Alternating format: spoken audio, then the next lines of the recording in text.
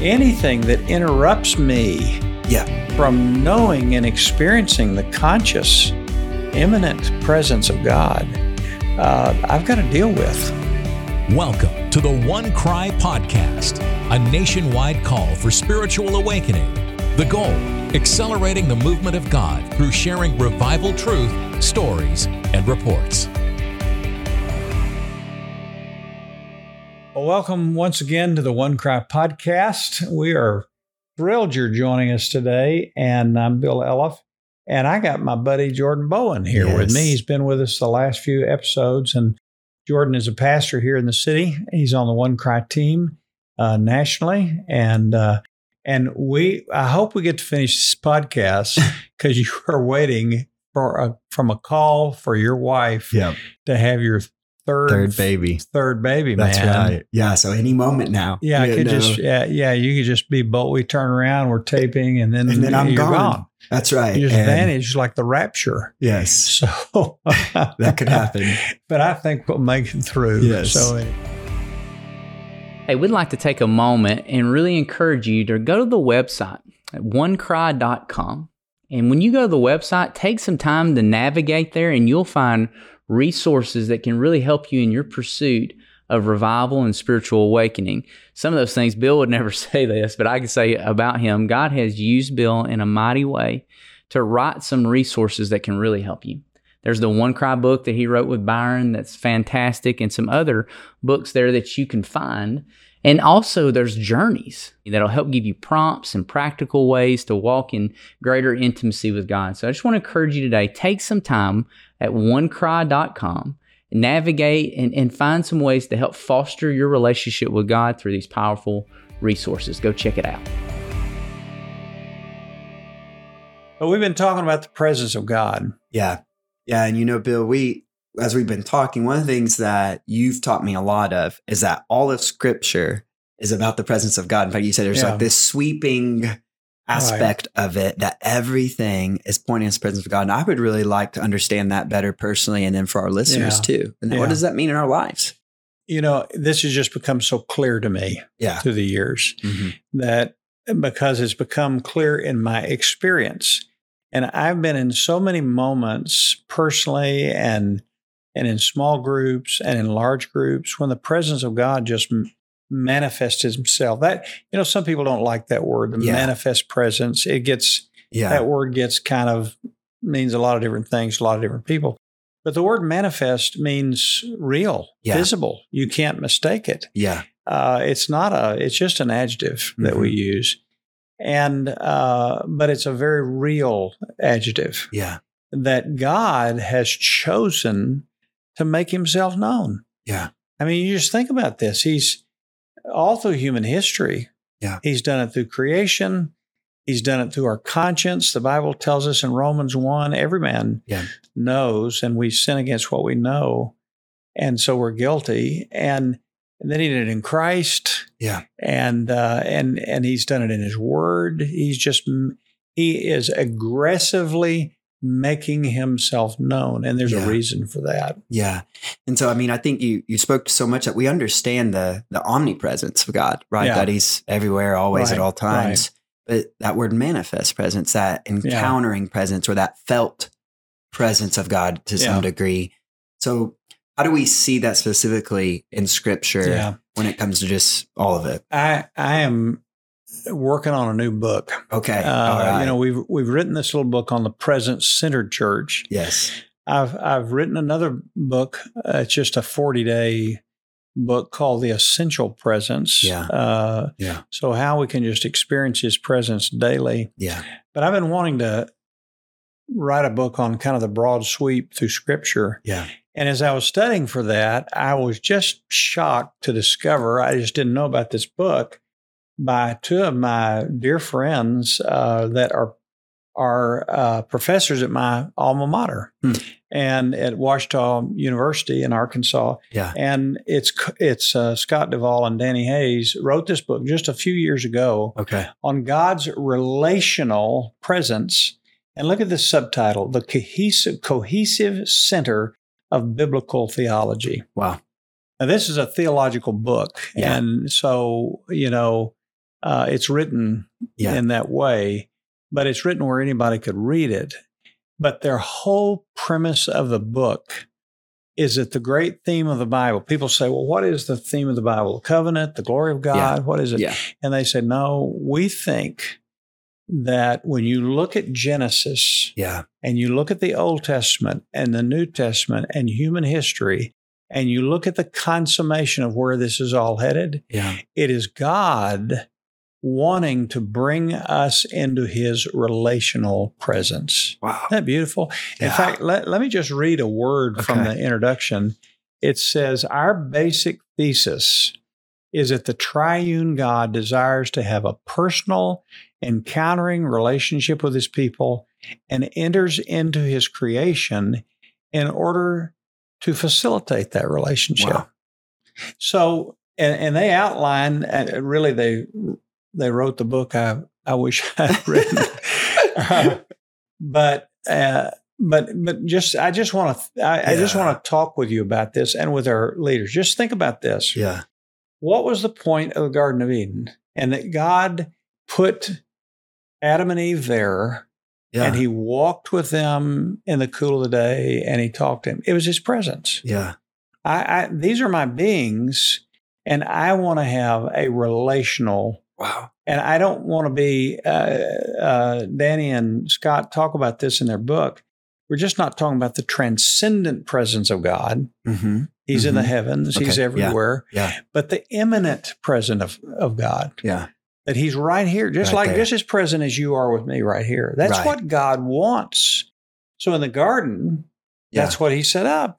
And that's the garden. That's paradise. That's the best right there, right? We fell. Yeah. And we chose to leave his presence and all the ramifications that brought about.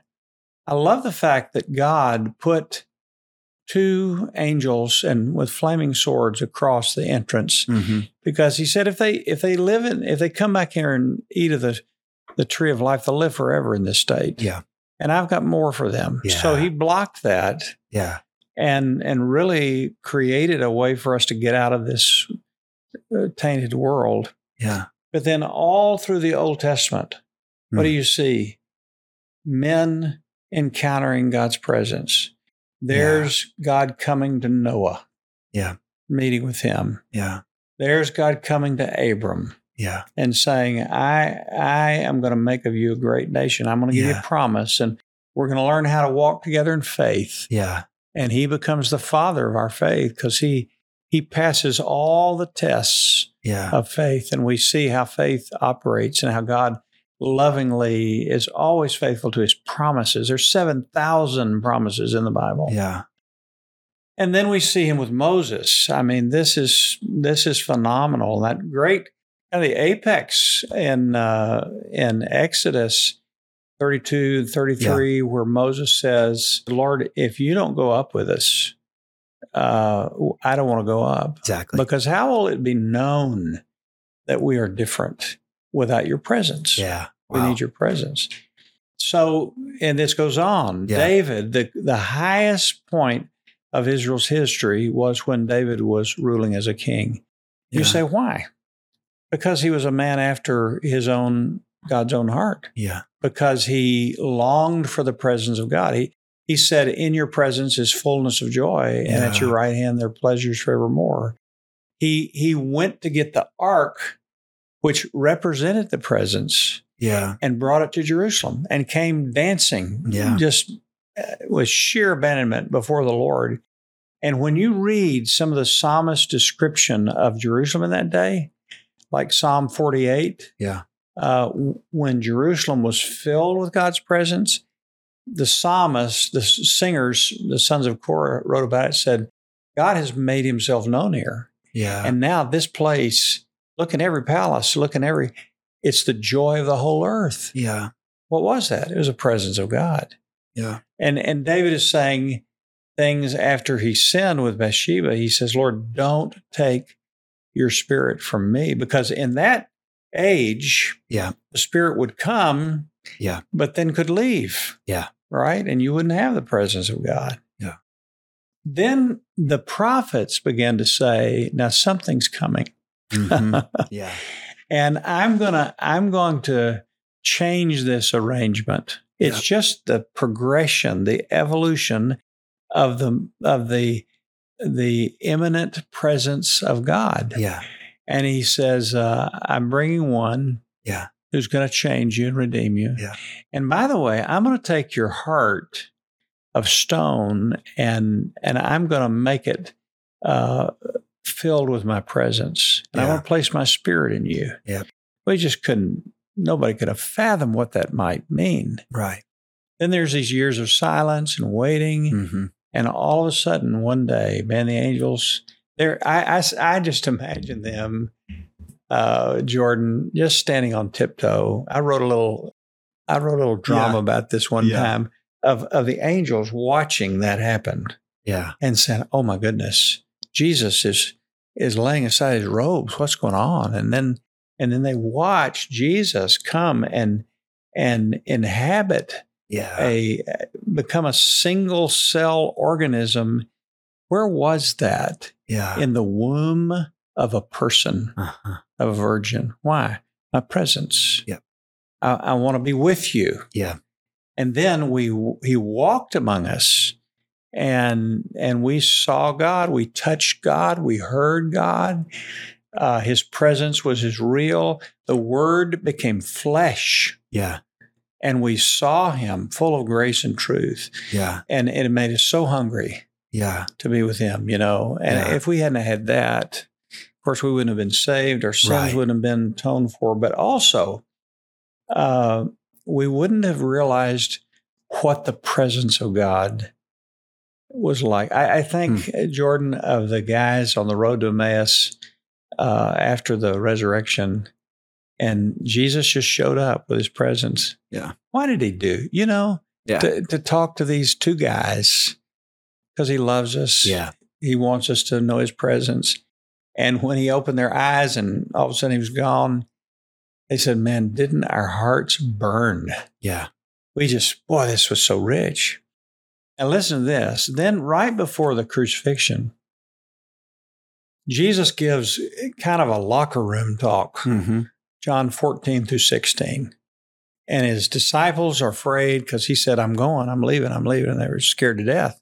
He said, little children, don't be afraid. Yeah. I'm going away, but I'm going to prepare a place for you so that what? You might be with me. Yeah. The presence. And I'm not going to leave you as an orphan. Right. I'm going to send my spirit, which is me, to be with you and in you. Yeah. And he goes on in John 14 and he says this. He said, the man who loves me, my Father and I, we're going to come make our abode in you. I mean, it's just stunning. Yeah. We wonder what that's happening. He leaves. They're standing there at the ascension. They're gaping away. And it's Jesus, what are you doing? Yeah. And the angels say, well, guys, he told you what he's going to do and go wait for him. Yeah. And they go, they pray.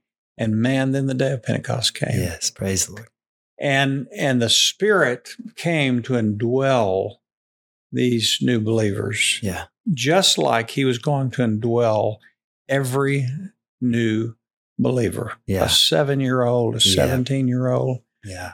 And this is the great key. This is, I've often said that what Christ did on the cross made us fit for heaven. Yeah. What Christ did on Pentecost made us fit for earth. Yeah.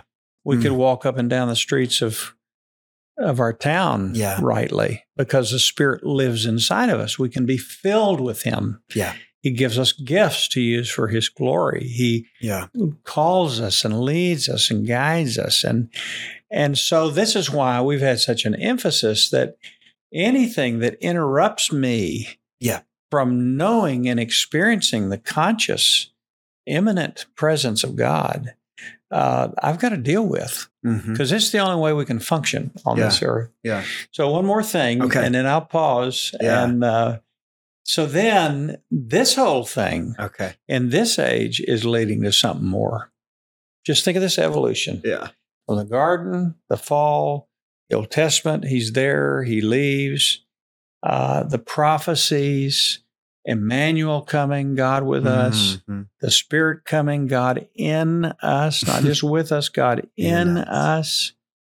And then he says, there's coming a day, and I'm going to create a new heaven, a new earth, and you will be with me forever.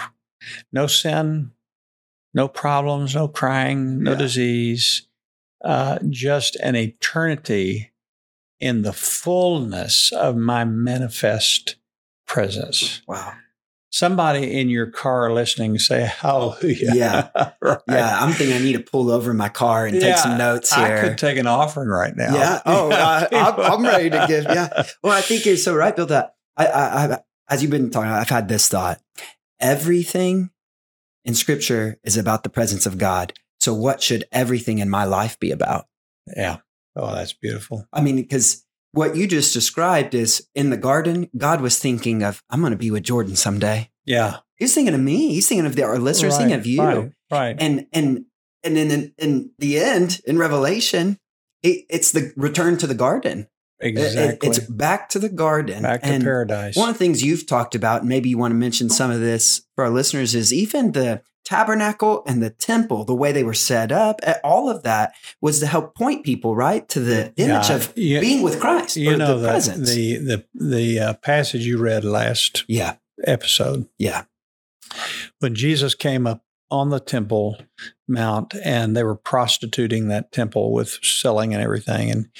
And Jesus drove them off and he said, I've always wondered, he said, my house, my Father's house will be called a house of prayer. Yeah. He didn't call it a house of worship, a house of teaching. Mm-mm. And I've often thought about that, like, well, we should pray. Right. But I think it's more than that. Yeah. So think of how the temple was constructed. There's the outer court, the inner court, the Holy of Holies. So in the outer court, there's all these things, the sacrifices. This gets you ready to enter into the presence of God. The cleansing, it was a picture of Christ who was the lamb that was going to come. Yeah. Then you go a little step further, and there's the bread of the presence. Yeah. Wow. It's interesting. And the candle that's always burning, and all these things that are designed to take you farther. You partake of this. You walk in the light of this lampstand. Yeah. And then inside was the Holy of Holies. What was there? The Ark of the Covenant. What was in the covenant? Aaron's rod who budded, which this is life. Yeah. The tablets, this is the word of God. And it was the presence of God, the angels over the top of that. This is the presence of God. Now just think about that in total. Mm-hmm.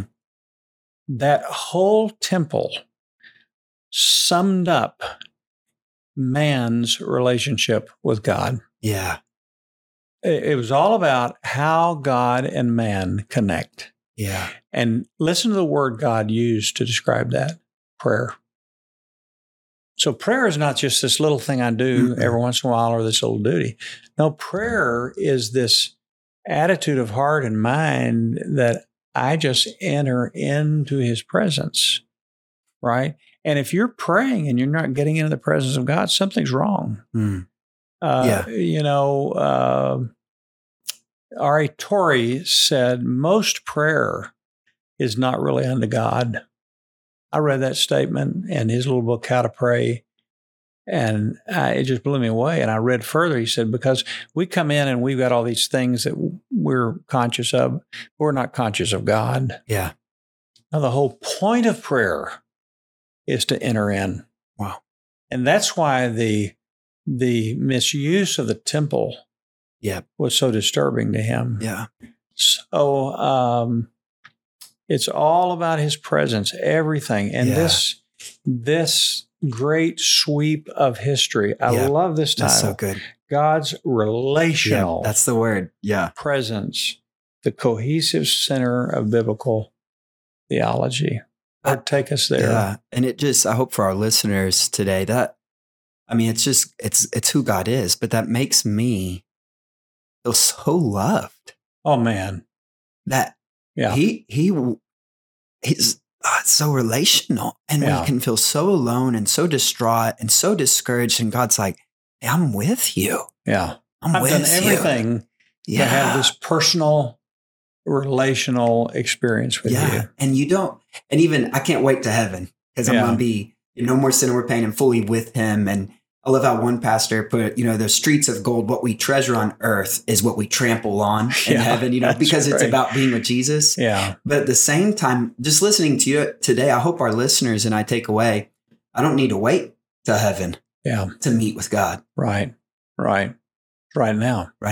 And it's a foretaste of heaven. David good. Bryant, great prayer leader, and he talks about revival and spiritual awakening because in those moments, God opens heaven. He rends the heavens and he comes down. Yeah. And he manifests himself in a way that we see him more clearly. Right. David Bryant calls that the approximation of the consummation. Huh. So in other words, we see a little more picture, not fully, but an approximation of what we'll see one day in the consummation. Wow. It's a beautiful thought. Maybe that's why Jesus said to pray in this way, let your kingdom come on earth as it is in heaven. Yeah. And it's about the presence. Yeah. Man, thank you, Bill. Well, thank you. I have a feeling we could just go on all day. We could. Yeah. and our listeners would probably turn us off. I don't know. They're going into the grocery store. Had fun. We did. And well, I just want to encourage you. And these little tools, Presence-Centered Church, Duval and Hayes' book on God's relational presence, a little book we have, The Essential Presence, and anything you can read on that. And there's much. Pursue the Lord. Yeah. Just and read the Bible. Yeah. With this in view. Yes. That this is all about God's relational presence with us. That's so good. Hallelujah. Yeah. Jordan, why don't you just close us in prayer today? Okay. And we're going to invite everybody to join us as we pray together. Yeah. Let's pray.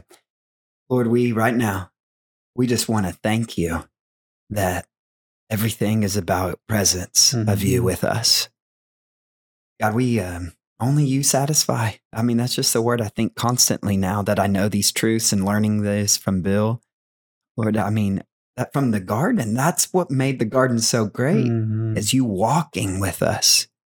And what makes all of Scripture so great is you being with us and your presence coming in just remarkable ways. I mean, that's what separated the Israelites is people knew, well, that's the people that God is with. Yes. God dwells there. So Lord, because of you, Christ, you dwell with us. You are in us. Holy Spirit, we are fully filled by you. And my prayer is that there would be nothing in my life that grieves you nor quenches you, so that fullness of you may just pour out so that every tribe, tongue, and nation would see that you desire to be with them. Lord, we long for heaven. Amen. We long for it because you're there fully. And we get to walk hand in hand with you. And while we're here on earth, it's because you have a purpose. So, Lord, may we be with you today in such a way, Lord, that just lives out that purpose.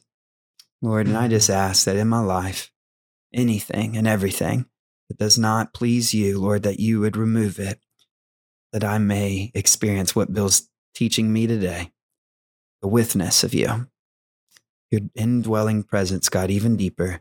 May we experience it. May we encounter you, your felt presence. In Jesus' name, amen. Amen. Amen. Well, Jordan, go home and have a baby. Hey, now we're talking. That's my wife's prayer. That's her prayer. Get this thing out of me.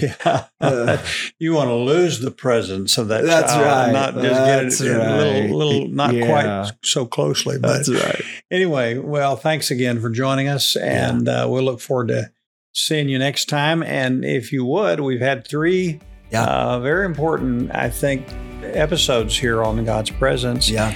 Bundle those up and send them to a friend. That's right. And we'll see you next time.